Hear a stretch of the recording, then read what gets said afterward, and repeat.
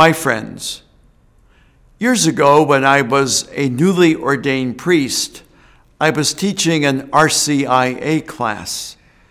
And to tell you the truth, I had a lot to learn about how to do that effectively.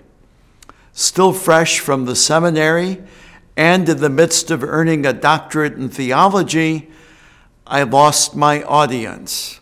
I was way above their heads, and their heads were nodding in sleepiness and boredom. Finally, someone in the class had the courage to speak up. She said, "Father Laurie, why don't you just help us understand the basics?" And she said, "What about this for starters? God so loved the world that he gave us his only begotten Son so that everyone who believes in him might not perish, but have eternal life."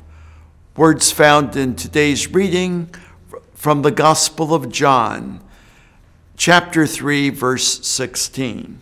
I have to admit that at the time I was embarrassed, but she was right. Sometimes we need just to focus on the basics. During these days when maybe we have a little more time to spare, why not spend some of that time prayerfully focusing on the basics of our faith, on its foundations?